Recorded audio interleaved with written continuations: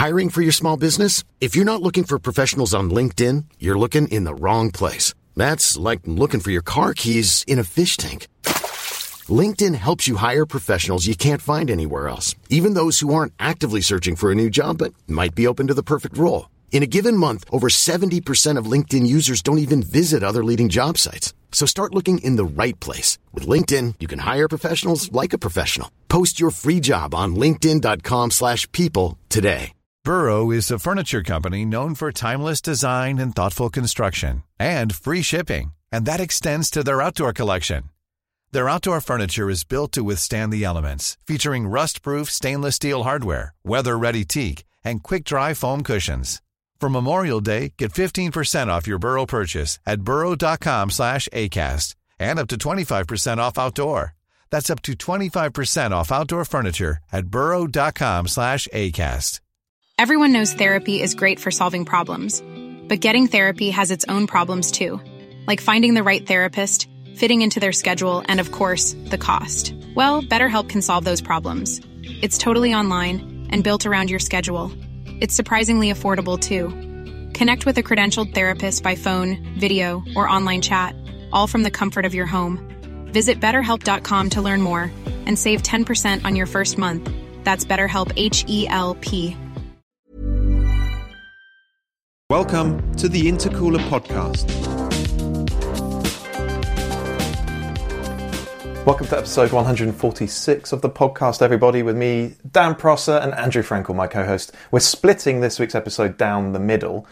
We begin by talking about the worst supercars we've ever driven. They do exist. Quite a few of them, actually.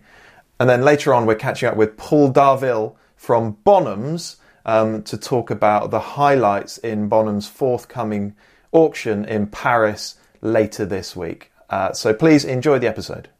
First things first, Andrew, I just want to talk about last week's episode, a daft game for petrol heads. Yeah, we need more. We need to do more, but we need to make improvements. Now, I dreamt up the game in 20 minutes or something the Sunday evening before we actually recorded it. Yes. And so I think we have something. It was quite fun. Lots of people have been in touch to say they enjoyed it, and here are some ways it can be improved. So we've got some good ideas for making it fundamentally a better game. One of those is one chap, sorry, I didn't make a note of your name, but someone got in touch to say they're a bit of a games nerd. And one important aspect of a good game is what he called incomplete information. His point there was that we shouldn't come up with 10 driving scenarios, we should come up with 20 and only draw half of those out of the hat. So that it makes it, I guess, a bit less predictable. We don't know what's coming. So a few of you have been in touch. It also means the dice aren't massively loaded in your favour from the start because you know exactly what's going on. Yeah. So it makes it more fair, less predictable. Yeah. So we've had a few ideas like that for making it a better, more robust game. And this is great. We'll do another one soon with these improvements. And it's brilliant because, when we're struggling for a podcast topic, which happens sometimes because we do this every week. Surely not. We can play a game and we can rope in some of our contributors from time to time, play the game with them. It's good, isn't it? I think we just keep doing it. So this week this is a two-part episode. We're talking about the worst supercars that we've ever driven. Yes. And later on, we're going to talk to Paul from Bonhams about their forthcoming sale in the next few days. There's some superb stuff up for auction. But let's talk worst supercars. This is your idea. I think probably you will have driven more crap supercars than I have. There are a few modern ones that I can think of. But is it fair to say that most of the world's crap supercars are older than they are newer? Well, probably, because there was a time, wasn't there, when simply the fact that a car was fast and looked amazing kind of covered it was a decent enough excuse to cover a whole litany of flaws, like you couldn't see out of it and they didn't ride very well and they broke down a lot. And, increasingly that's no longer the case. But there's also the counter argument, which says that, as cars improve, which they unquestionably have, so should our expectations of them, rise by a commensurate amount. So, I guess most of them will be older, but I certainly wouldn't ever dream of saying that there's no such thing as a rubbish supercar anymore, because it's absolutely not the case. But I suggest we start and see how we get on. Okay, I've got a handful on my list, not too many. But give us one of yours. I mean, what era are you choosing for your first one? You can almost. Okay, well, I mean, the first one I'm going to go for is, and I've mentioned this on the podcast before, and Harry, who's got one of these things, often sort of points out that they're not all like that, but a Lamborghini Countach. And I say this only because it's the car that I kind of grew up with. It was the ultimate sort of, if you're a child of the 70s and the 80s, as I am, it was the ultimate thing to have on your bedroom wall. I can't remember a Countach ever going in a test up against, a Ferrari or an Aston or a Porsche or whatever and not winning it. And I got to drive one once, and it was just rubbish. Wow, so we're going in hard, aren't we? I mean, if the Countach figures on this list, there's nothing sacred, because that is, for a lot of people, the supercar. Okay, so I need to qualify. I need to qualify it in two ways. Firstly, it was an LP 500, so it was quite an early car. And the last cars, I understand because I've not driven one. The Quattro Valvoles, the QVs, are massively better cars. And I completely accept the judgment of those who've driven them and who own them, that's the case. The second thing, as I suspect the car I drove was a really bad example anyway. You just don't know what you're driving, do you? You just don't know whether they are absolutely representative of what they are, or whether they're just, really poorly maintained. And I suspect the one that I drove was in the latter category, but I can only report as I found. Some stuff won't change. The fact that it was just like really cramped and you couldn't see out of it and the ergonomics were a joke. It doesn't matter whether the car's in good or bad condition. That's going to be the same come what may. And the other stuff, I mean, the handling scared me a bit. I can well imagine that. It just felt not brilliantly developed. Certainly not the sort of thing I felt like sort of skidding around a bit. It came on those massive, there were 3, 4, 5, 35 section Pirellis, and something much narrower at the back. And I seem to remember it understeered a lot. But more than anything else, it just wasn't very fast. Yeah. How much, off the top of your head, how much power do you know? Is it 400, something like that? No, I think those are the later ones. So I think a QV is about, on paper, is about 455 horsepower. I think these were sort of late 300s, but they weren't very heavy cars. It certainly should have, if, the Lamborghini figures of the day were an accurate reflection of what the engine was producing. Well, either they weren't an accurate reflection of what the engine was producing, or that engine wasn't producing them. One of the two, because it didn't feel like anything like that strong. And I suspect there's probably a bit of both going on. We all know that, Ferrari and Lamborghini in the 70s and the 80s were, how can I put this? They always sort of accentuated the positive as far as their power outputs were concerned. And I suspect this one probably didn't even have as much power as it was meant to have, let alone what it was claimed to have. So, so I feel a bit bad about putting it forward. But I guess because it is one of those sort of iconic cars, I thought I'd just sort of, get it out there straight away. I've not driven a Countach. I've driven an LM002, which has the Countach engine. Clearly a very different car, much heavier car. But I was amazed at how fast it didn't feel. It wasn't, it's not a fast car. And so that engine, I mean, it's got this stonking great V12 in it, but it doesn't go that hard. No. And I can well imagine that even in something like a Countach, much lighter, much lower kind of car, probably still not wildly accelerative, but then we are used to modern cars that are so ridiculously fast. Yeah. So it does sound like we need to get you in a better example of a Countach. Yes. And that's a story in itself, isn't it? You having another go in the Countach and seeing if you can actually discover exactly why people love them so much. Yeah. So we'll try and do that this year. I'd really love to. I would really love to. I'd love to come back on this podcast and go, guys, I was wrong. I get it now. I get it now. I understand why everyone went nuts about these cars. Because I've driven the other cars that it was kind of up against at the time. I mean, the Ferrari Boxer, which is, the one that was always going up against the Countach and always losing to the Countach. And I think it got quite a bad reputation as a result. And I've driven a Boxer, which I don't think was a very good Boxer. It was a carburettor 512, which is probably the one not to have. And, I think it was probably a reasonable example. It probably wasn't as bad an example as the Countach was, but there was certainly nothing, I didn't want one of these cars you get into it and think, wow, this feels like a new car. But I quite liked it, because you could see out of it and it wasn't completely insane. And it felt to me, it felt to me like a supercar. Insofar as it was something, a car that rather than just sort of show off to your mates and go, oh, look at me, I've got an amazing looking car. You could do a distance in it. You could put stuff in it. It rode well. And it had this amazing V12 engine, which did feel powerful. And all sorts of things about it, which I really, really liked in a way that I didn't with the Countach. So, yes, if there was any way, I would love to drive a really good Countach and come back on here and go, I got it wrong. Normally when we say that, at least one person will get in touch. So hopefully someone's listening and the offer will come our way to be revisited. Well, okay, I'm going to keep it on the Lamborghini thing then. And my first nomination, I've never really got on with the Aventador.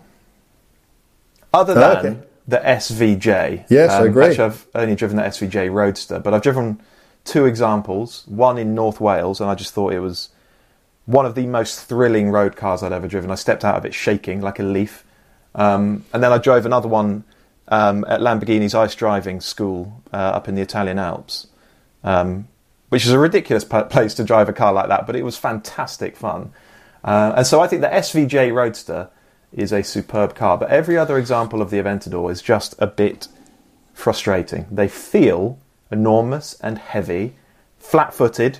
It's very, and there's no real sense of connection. It's very difficult to feel like you're getting right on top of the car, like you trust that it's right there beneath you. And when you drive one alongside a McLaren or a mid-engine Ferrari, and those cars give you so much confidence and you have so much faith in them, and you feel like you can take them by the scruff and really chuck them at the road, you realise how far short the Aventador You're absolutely right. I mean, I wrote the first Aventador road test for Autocar. So I drove a lot in the UK. Before that, I'd gone down to Vallelunga, where they launched it. And I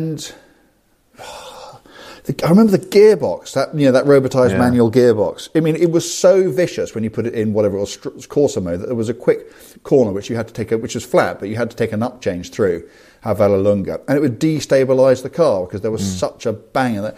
And you can't see out the thing properly. And if you compare that particularly to McLarens and also to Ferraris, I think they're such big wide things. You can't drive them with any confidence. No, you can't. The SVJ, though, I do agree that was actually pretty wondrous. Because it was so fast and there was such a sense of occasion, and it just felt together. And this is not the first example of this, of Lamborghini doing this. You're too young to have driven it, but the Diablo was exactly the same. A standard four-wheel drive Diablo VT, not a nice car. Not a nice car at all. But there were two special editions I drove, one very trick called an SE30, and then there was the Diablo SV, which is almost like the Diablo Club Sport, because they'd taken some weight off it and that sort of thing. And they were just terrific. And you could really get up them and really throw them around and enjoy them. And so it's almost like Lamborghini have always known how to do this. And then towards the end of whichever model it is, their production line. And maybe that's the same with the Countach as well, with the QVs. They just suddenly go, well, actually, this is what this is what it should have been all along. Well, yeah, what's amazing actually is that they are all the same basic car, but with less weight, with some really deft chassis tuning, some other bits and pieces. They can transform them. It's amazing how much you can change the character of a car just by tuning it. I mean, another example, and this is another one that I was going to mention in the course of this podcast, the current Audi R8. when they first produced that rear-wheel drive one, it went from being one of the most disappointing. I can remember we doing a group test with Autocar when McLaren 570S came out, and it just came last by such a ridiculous margin, to the point you kind of wonder why it was there. And then the rear-wheel drive one came out, and it was cheaper, and just suddenly it just felt completely together. And I just thought, this is a great, great car. And they hadn't done much more than just, made it correct wheel drive. Yeah, it made a big difference to that car. Massively. And you can still get them, and because the first one was a kind of limited edition, wasn't it? It was. And that now then I think it was just really, really popular. So they thought, well, we can flog a few of these. It's a bit awkward for Audi, isn't it? Built its entire brand on four-wheel drive, Quattro, and yet we all think the best R8 is the one without it. But no, I completely agree. Okay, let me give you another one of mine. We're moving across Italy, but not very far. Maranello. Or Modena. Where are we going? We're going to Maranello. Okay. Ferrari 360 Spider. Okay.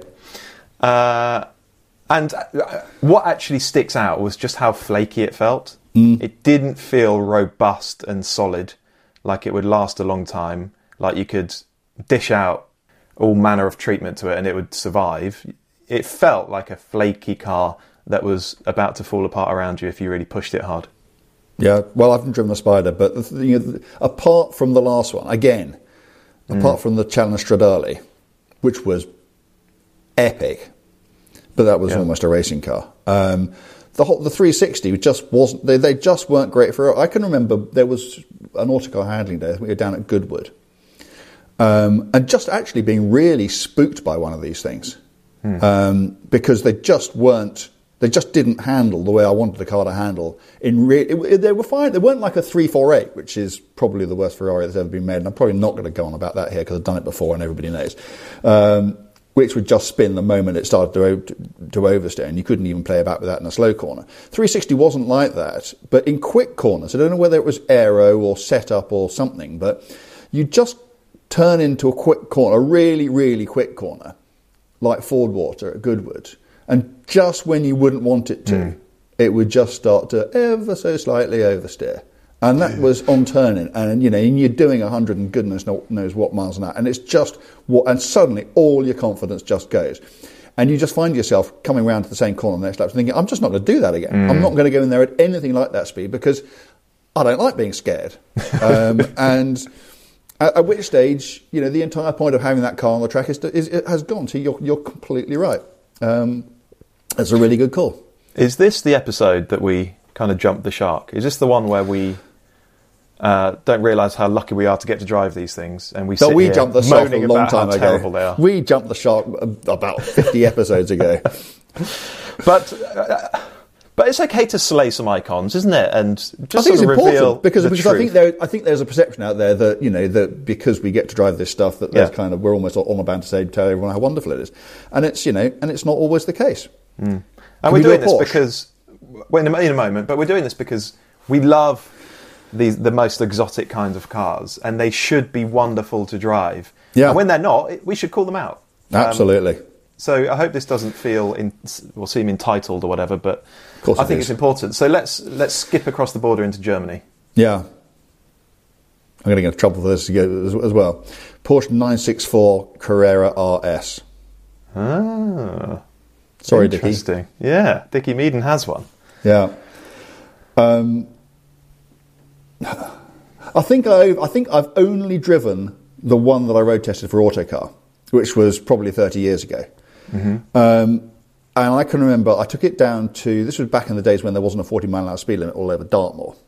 And so we took it down there and shot it down there and did everything else. And I can remember coming back and seeing a sign to Exeter train station and thinking how wonderful it would be just to go to Exeter train station, get out of this thing and get on the train. And take public transport back. And, there aren't many cars that have made me want to do that. And the point was, on a racetrack, I don't think I've driven one on a racetrack, but I'm sure it's just fabulous. And I know that there are things that people have done since it came out to get rid of its one fundamental problem on the road. The fundamental problem on the road was that it is so stiff, and particularly if you are of the fuller frame, the standard seats in it were so uncomfortable. Driving the car became a misery. And I don't say that lightly. I can remember just being really physically uncomfortable in the car all the time because of the seats. And okay, I'm a big bloke, but I'm not obese, and I'm only 6'3", so I'm at the sort of upper scale of what anybody might regard as normal. And the suspension, I can remember driving it on actually what seemed to me to be quite smooth roads, and yet being really worried by every lump and bump you hit because it would physically deflect the car. Mm. The suspension was so stiff, there was so little compliance that the ride affected the handling of the car. And goodness knows what it would have been like if it had been wet, particularly on, whatever 30-year-old rubber it would have had on it at the time. It was, and because it was just meant to be, and don't forget the context, this is like 20 years on after the 2.7 RS, the sort of iconic 911. One of which I'd already driven by then and absolutely adored because it was so usable and so comfortable. And I just thought, they've just got it wrong.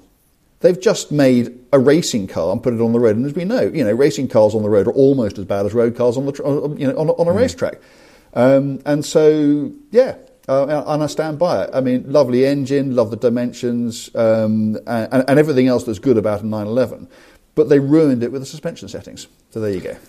Okay, I'm going to take us to a country that you would not guess. You could sit there for 10 minutes and probably not guess this country. But we are hopping over to Eastern Europe. We're going to Bulgaria. Oh, crumbs. Yeah. I don't think I've driven a Bulgarian supercar. I don't think I can name a Bulgarian supercar. I've never seen another story about this car, so I might still be the only car journalist to have driven a Sin R1. If you don't know what that is, just Google it. You'll probably recognise it. I'm sure you've seen it on social media or online somewhere. But it's a curious-looking thing. It's called the Sin R1. Now, I don't want to just stick the knife in, because the Sin R1, it really is one bloke who's developed his own supercar. And so, of course, it's not as refined as a Ferrari or a McLaren or a Lamborghini. Of course, when I drove it, it wasn't quite finished. Of course, it wasn't as reliable as all that stuff. But, okay, it had promise because it had a stiff space frame chassis. It had the right kind of suspension. It had, I believe it was a LS crate engine, so a big V8. It had a manual gearbox. And even when I drove it a few years ago, there weren't many cars left in that kind of market with an NA engine and a manual gearbox. So already it had some kind of benefits over the other cars that you might consider in that bracket. But it just wasn't finished when I drove it. So I only had a few laps on a short handling circuit. And the steering is super light and quick, but also vague. And it had so much front end on it that it would just get into a corner, but the rear couldn't keep up.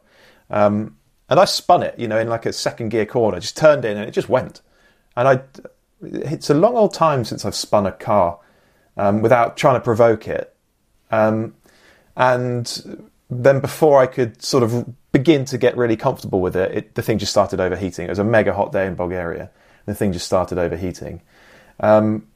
Things like the interior quality just wasn't there. The fit and finish of the buttons, nowhere near where it had to be.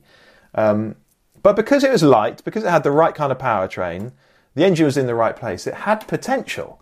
I just don't think that Sin will ever have the resources or the wherewithal to actually go and realise that potential. Okay, so I'm going to mention my version of that car.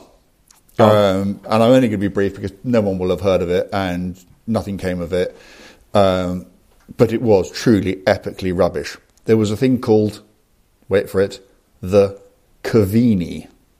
Okay. Do you remember the Cavini? No. Okay, Italian supercar. You'd remember it if you saw a picture of it because it's got 6 wheels. Bloody that was hell. Its thing. Okay, and it didn't catch on then? 4 at the front, 2 at the back. And I went out to, oh goodness, it was one of the longest days of my life, starting actually, and I just wake up in the morning to catch the first flight out of Heathrow and discovered I lost my passport. But anyway, I found it, went out there. It wasn't working when we arrived. They finally got it going, got it out on the road. We must have driven, 5 miles. and it just broke down, and that was it. We'd taken like 2 photographs, and I had to cobble together some kind of dry story out of it. And it was just one of those. It's just one of those cars where, you know, somebody's got an idea for do something which, you know, looks quite cool, but has absolutely no idea at all about the realities of doing it. And it was such a cobbled together mess of the thing. And they're quite nice materials they used, but none of them fitted properly. You couldn't fit in the car. You know, it was always going to break down. I was amazed, frankly, by the time we got out there and I saw the car that it worked at all. Didn't for long, and that was the end of the Covini. What was literally the point of the 6 wheels? Look cool. That was it. Okay. There are all sorts of arguments for 6-wheelers. You can have, like, you know, an additional contact patch, additional swept area of your brakes. Smaller wheels means you can have a lower bonnet line, therefore you can get more front. That also had nothing to do with it. They just thought it looked cool. Do you remember the Panther 6? Yeah. Yeah, there you go. Well, it's that sort of thing. But I never drove a Panther 6, so I couldn't say whether that was rubbish or not, but it definitely was. Okay, well, we don't have too much longer, so do you want to give us 1 or 2 more from your list? Well, okay, so this is going to be... well, I know you've driven the race version and you loved it. Maserati MC12, the road car. Lovely engine, cool-looking thing, just terrible steering. Just so light and so lacking in feel. And I say it again and again and again. If you're lucky enough to drive this stuff, actually, you know, a dream drive can turn into a nightmare if you have no confidence in the thing. If you end up just having to drive it slowly because you don't know what the front end's doing and you just can't feel the car. Particularly with cars that are so wide and so difficult to see out of and take up so much space on the road and are so fast, you have to know exactly. And it's one of the reasons I'll say this freely. I love McLarens is because they are so comfortable, so they don't get deflected by bumps. You can see out of them. You always know where you are. They have hydraulic steering, so the feel is fantastic. And you know, and this was kind of like the opposite of that. That wasn't great. I'll never forgive the Jaguar XJR15 for not fitting in it. So dreadful. I hate that. How could car. they? I hate that car because I've never driven one. Because I went to one. You know, and it never even occurred to me that someone could build a road car that, okay, quite a tall bloke, but, you know, not a giant, literally wouldn't be able to physically fit in. I think it's the only road car that I've not been able to drive. I think Henry drove one recently. How did he drive one? He must have just been more determined than you because he's a tall bloke. No, I couldn't drive it. I wasn't safe. I couldn't get my feet on the pedal. You know, I couldn't get my feet. You know, I think my feet went behind the bed. Well, maybe they took the seat out of the one he was in. I think because there were road cars and there were race cars, and if it was a race car and it just maybe had a bit of stuff moulded to the tub, that would because it's based on the Group C chassis, the XJR9 chassis, and I can drive those if I have to. So, if I have to, of course, I'd love to.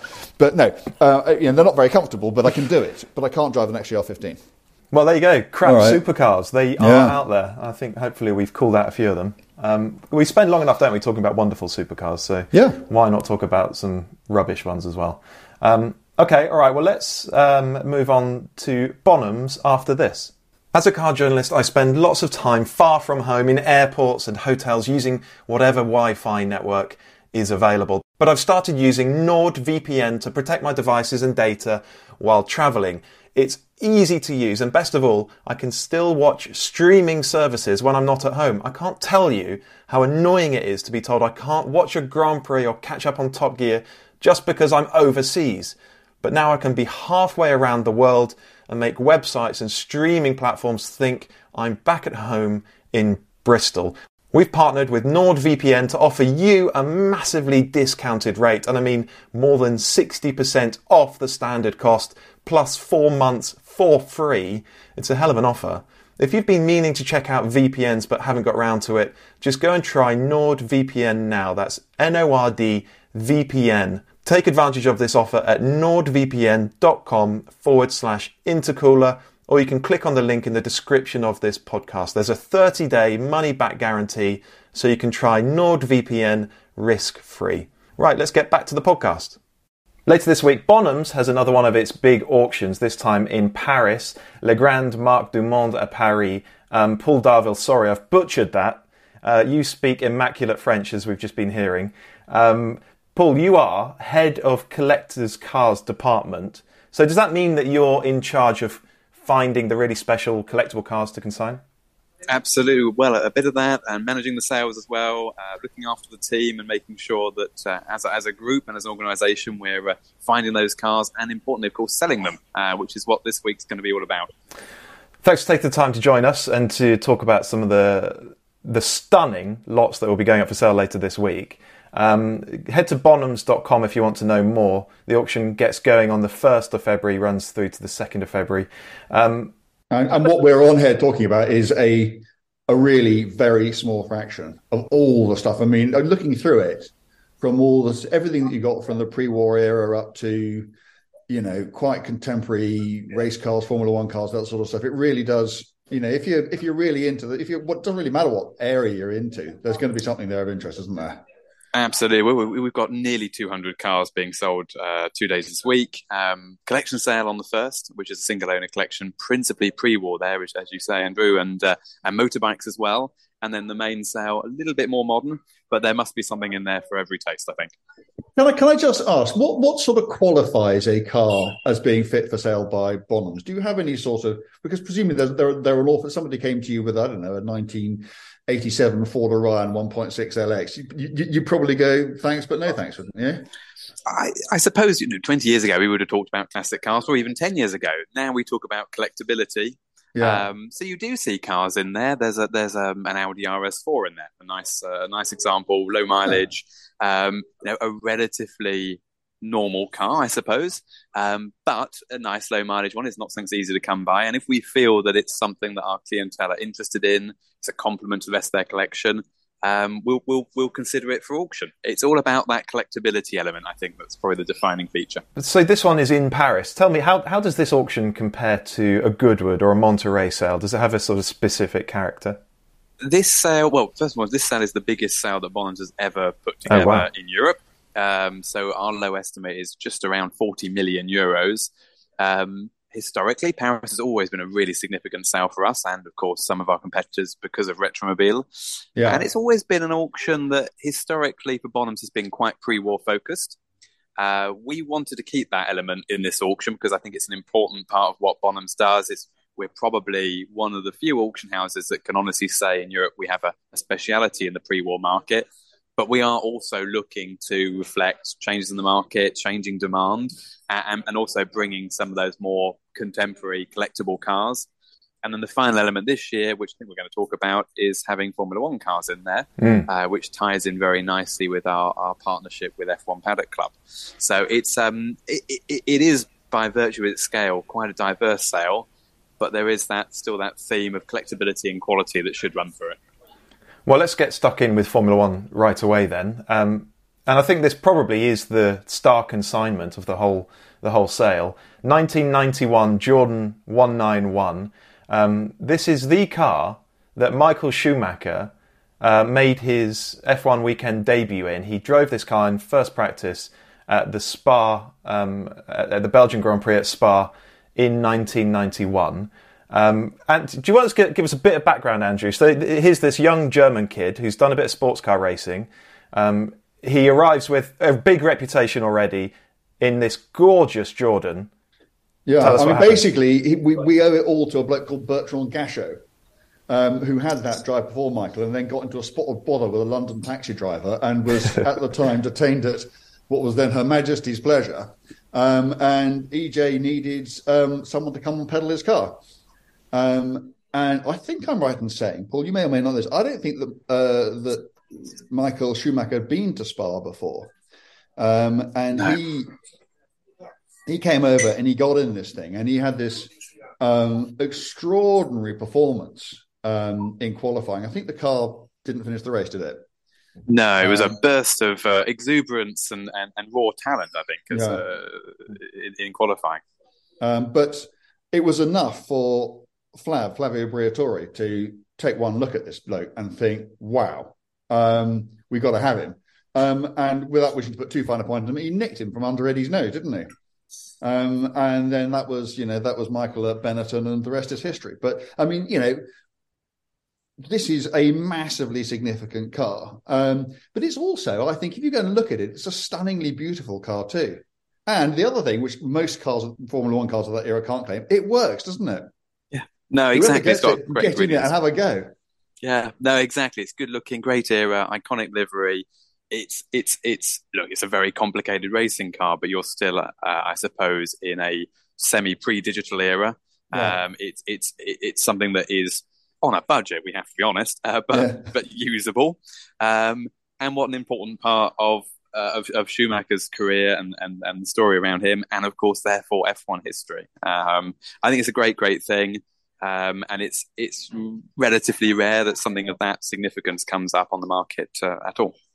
I mean, to me, it's far more significant than, say, I don't know, a Ferrari or a Benetton in which he actually won a race, because he won a great deal of races, but there's only one weekend where he made his debut, and this is absolutely where the legend of Michael Schumacher, the Formula One driver, began. This very car, this very item, which to me gives it a significance and a specialness that even cars in which he went on to achieve far greater success don't have.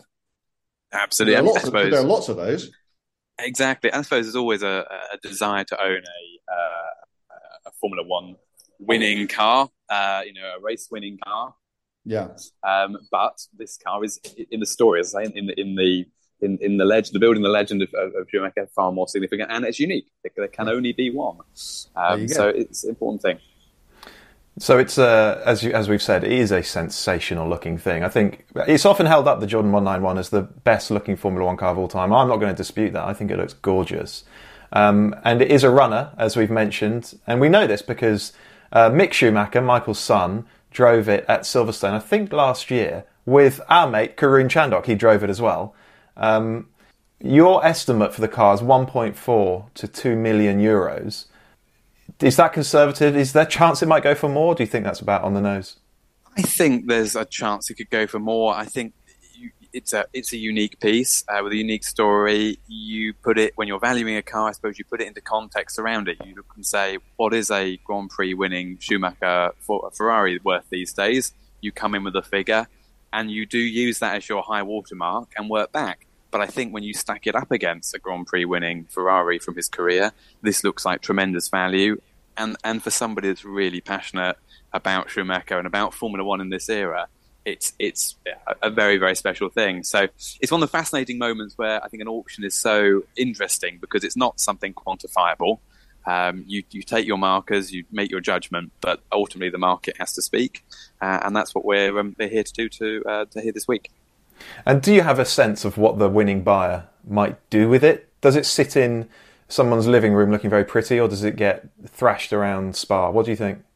I think these days there is a growing trend towards people using these cars. I think younger collectors want to use them, want to drive them. There's better support there for these vehicles than there ever was 10, 20 years ago. So I think there's a high probability that this car will return to track in some way. Whether it's ever raced hard is another matter, but I think it will come back into the public eye. Brilliant. Well, I look forward to seeing what the 1991 Jordan 191 goes for.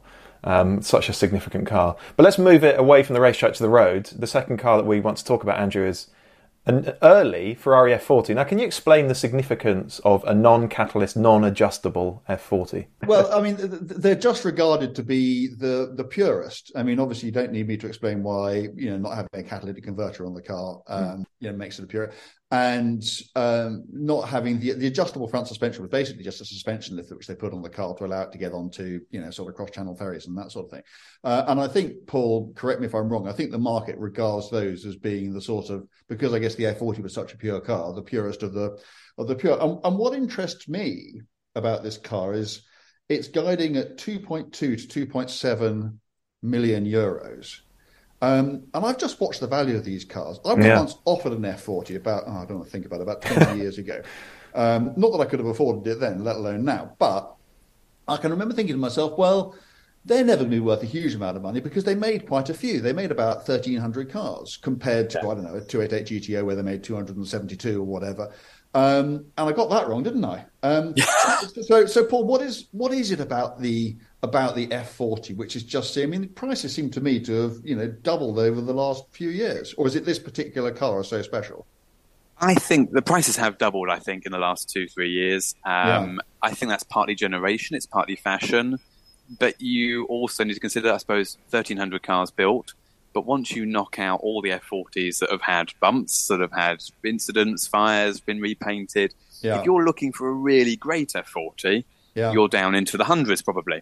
Yes, so, definitely. And alongside growing demand. So I think the growth in prices is understandable in that sense. It's also, it's funny, we said we were moving away from the track. An F40 is not so far away from the track, is it? It's quite mad that somebody actually built that as a road car in the late 80s. And I don't think you would get away with it now, of course. It's barely road legal in some respects, isn't it? Yeah. I remember that Enzo Ferrari quote about it. Somebody asked him what it was like, and he replied, and this is the ultimate sort of PR nightmare quote. He said, "It's so fast you'll shit yourself." Yeah, I think that's probably fair. And he must have been about 89 at the time that he said it. And also, the fact is that lots of people, haven't there? Particularly lots of motoring journalists, myself included, have just gone out and said over the years that despite all the the amazing hypercars and this, that, and the other that come along, that actually faced with your last drive in your last car on your last road, you just go and get an F40 because they are just so wonderful. And so you are partly responsible for the reason why none of us can afford an F40, Andrew. So it really... Okay, let's move it on then. So we've gone from an early F40 to a late Porsche Carrera GT. Right, now this I consider to be my era. I've only driven one very briefly, thanks to our friend Andrew and business partner, who happens to have a Carrera GT. So the reason I say it's my era is because I was reading about these cars in the magazines when I was... a teenager, and I just thought they were spectacular then. I think they're even more spectacular now. Paul, tell us a little bit about this Carrera GT. It looks like a very, very low mileage example. It is indeed. It's I suppose as you get into these modern supercars, mileage is important. People really look for the least used, the closest to production. They are. It's funny, there's a definite link with the F40 there. Why the low mileage F40s in great condition are worth considerably more than a higher mileage used example. And so collectors looking at buying Carrera GTs are looking at these cars now through the prism of F40s and that type of car as well. So they're looking to buy the best. I suppose in some ways a Carrera GT is a bit of a spiritual successor to an F40 as well. Highly developed, essentially race focused car for the road. I had a client who had an F40 who sold it and bought a Carrera GT and said it was the only car he could think of that reminded him in a much more refined way, an engineered way of the F40. So it's a different sort of buyer. We tend to sell these cars, to be absolutely honest with you, to people who don't use them because they're looking to preserve them as they are. They are people that want to build collections that are complete and they're looking to buy the best, and that's where you see these low mileage examples also increasing value quite dramatically. Yeah, because I guess if you buy one of these super low mileage examples, you almost can't use it, can you? Because the reason you got it goes away. It doesn't become a super low mileage. If you go and put 10,000 miles on it, because you use it as your daily driver and you take it across Europe and that sort of thing, you'll have a lot of fun, but you're seriously damaging the collectability of the car, aren't you? You are, and I think we do have clients who buy two. Find me a beautiful, perfect one that I'm going to put in my garage, and I'd also like one. If you can find me one that's got lots of miles on it, it's had an accident, that would be great because I want to use it too. It's a talk about a particular range of problems there, but it is a reality that these cars, unlike I think the Jordan in some ways, that stands a fair chance of being used. Bizarrely, the Carrera GT, essentially designed for the road, will probably not be used by its next owner. Fascinating. Let me just jump in. The Carrera GT is guiding at 1.4 to 1.8 million, which actually is almost exactly the same estimate for the Jordan 191, which, I don't know, that reveals something about the state of the market, doesn't it? The cars that are really cherished, because here we have a one-off, irreplaceable Formula One car with an amazing backstory. listing for much the same as a Porsche Carrera GT, one of 1,270 built, albeit a low mileage example. It's just curious that the rarity of the Jordan doesn't somehow make it worth 10 times more the Carrera GT. I just find it interesting. I suppose broader appeal of the road cars, bigger. There are multiple motivations for people that buy a Carrera GT. If you're buying a Jordan Formula One car, it really is passion, I think, largely, that's likely to drive that purchasing decision. And thank goodness that's still a factor in the market. We talk about prices a lot, but I think we're really lucky, all of us, to work in a business that is still fundamentally a hobby, and fundamentally a hobby that's driven by enthusiasm for the product. But when you get into Carrera GTs and those types of modern cars, you do have people who are looking at it maybe through a slightly more investment-driven frame. And that you do see that differentiation in price. It makes it exciting as well. I think there are still, in a rising market and in a market that's already risen an awful lot, exciting things that you can buy that are comparatively cheaper than you might expect. Andrew, do you want to give us another? Well, can we just do? There are two more portions of this, but we may not get to the other one. There's a 964 turbo on here, the Leichtbau, if I haven't pronounced that appallingly as well. And 964 turbo, so like the ultimate version of the 964, so still rear drive, still single turbo, massive boost, massive lag, proper handful to drive. I remember because I used to knock about them a bit. €1 million. Is that because this is a very, very, very special example of that car, or does that reflect the fact that these cars are now just generally becoming much more revered? That reflects general market trend, I think. And again, if you find the one that's relatively low mileage, hasn't had an accident, again, you can probably knock out a size. Imagine that 964 turbos. I think that's probably a fairly small minority of cars that haven't been backwards off or something at some stage. Exactly. And you get those. So the 964s had a real increase in values. We're starting to see it in 993s as well. Yeah. That's partially driven by the fact the US didn't get that many of these cars. And now at 25 years, they can go to the States. And so that always has an impact on pricing because the US is still a big, big driver of the classic car market. And I think the car, it's a special car. It's an end of an era. Okay, the 993 was your last air-cooled, but the 964, still in the way it was fabricated, the conception is very, very close, isn't it, to the original 911? Yeah, and also particularly with the turbo. The 964 turbo, if you, the 993 turbo is a very sophisticated car, twin turbocharged, four-wheel drive. A completely different animal to a 964 turbo. And if you really want that sort of big, brawny, scare yourself senseless 911, the 964 turbo is pretty much the ultimate example of that. Before Porsche suddenly thought, might have gone a bit far here, and actually, put two little turbos on there rather than one big one and drove it at both ends and calmed the whole thing down a bit. So I think that for a certain sort of customer, it is a kind of ultimate. It is, yeah, absolutely. No, it's the ultimate of that, relatively analog, really analog actually. When you look at it, as you say, it's fundamentally a very, very developed version of a much, much earlier car. So, an interesting thing, and it has a certain look. The styling, the 964 styling, I think maybe that's me personally. There was a point where I didn't like that, and I think now, particularly alongside the larger modern sports cars that are produced by Porsche and Ferrari, these cars look so small and nimble, and they look quite elegant in a way they just didn't 10 years ago. Paul, to wrap things up, is there one more car that you want to pull out for us to have a quick natter about?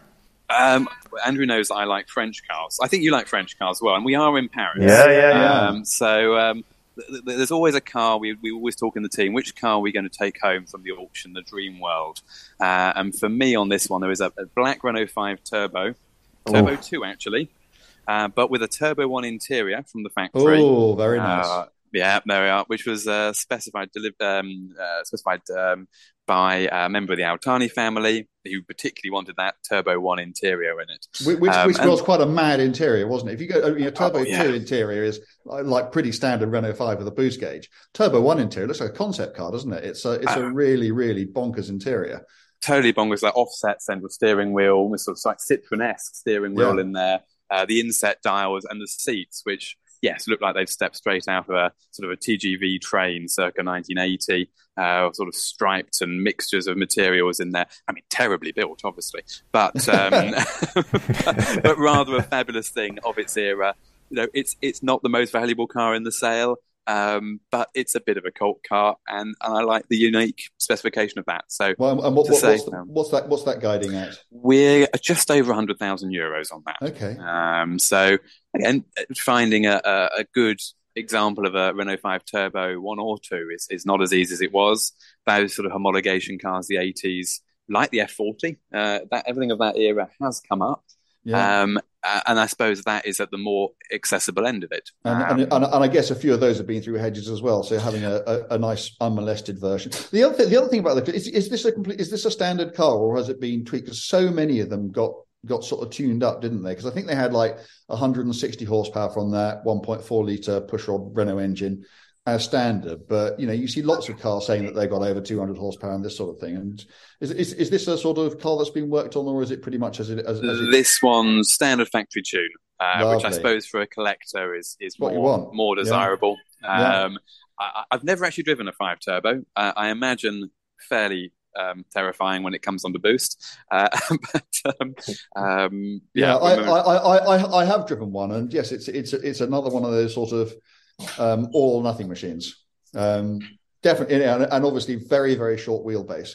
I think when they were new, they also came on those Michelin TRX tyres, which were quite challenging all by themselves. So yes, you could get yourself into a world of pain in them, but an amazing looking car. And it's just one of those cars. I just think it's just so great that they exist.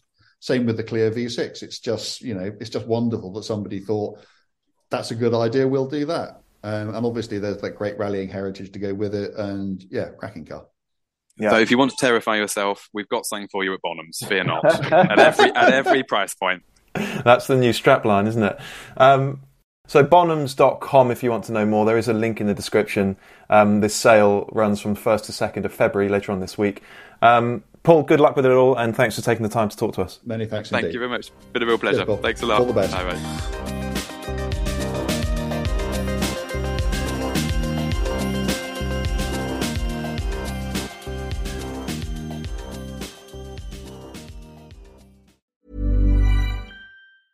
Mom deserves the best, and there's no better place to shop for Mother's Day than Whole Foods Market. They're your destination for unbeatable savings, from premium gifts to show-stopping flowers and irresistible desserts. Start by saving 33% with Prime on all body care and candles. Then get a 15-stem bunch of tulips for just $9.99 each with Prime. Round out Mom's menu with festive rosé, irresistible berry chantilly cake, and more special treats. Come celebrate Mother's Day at Whole Foods Market.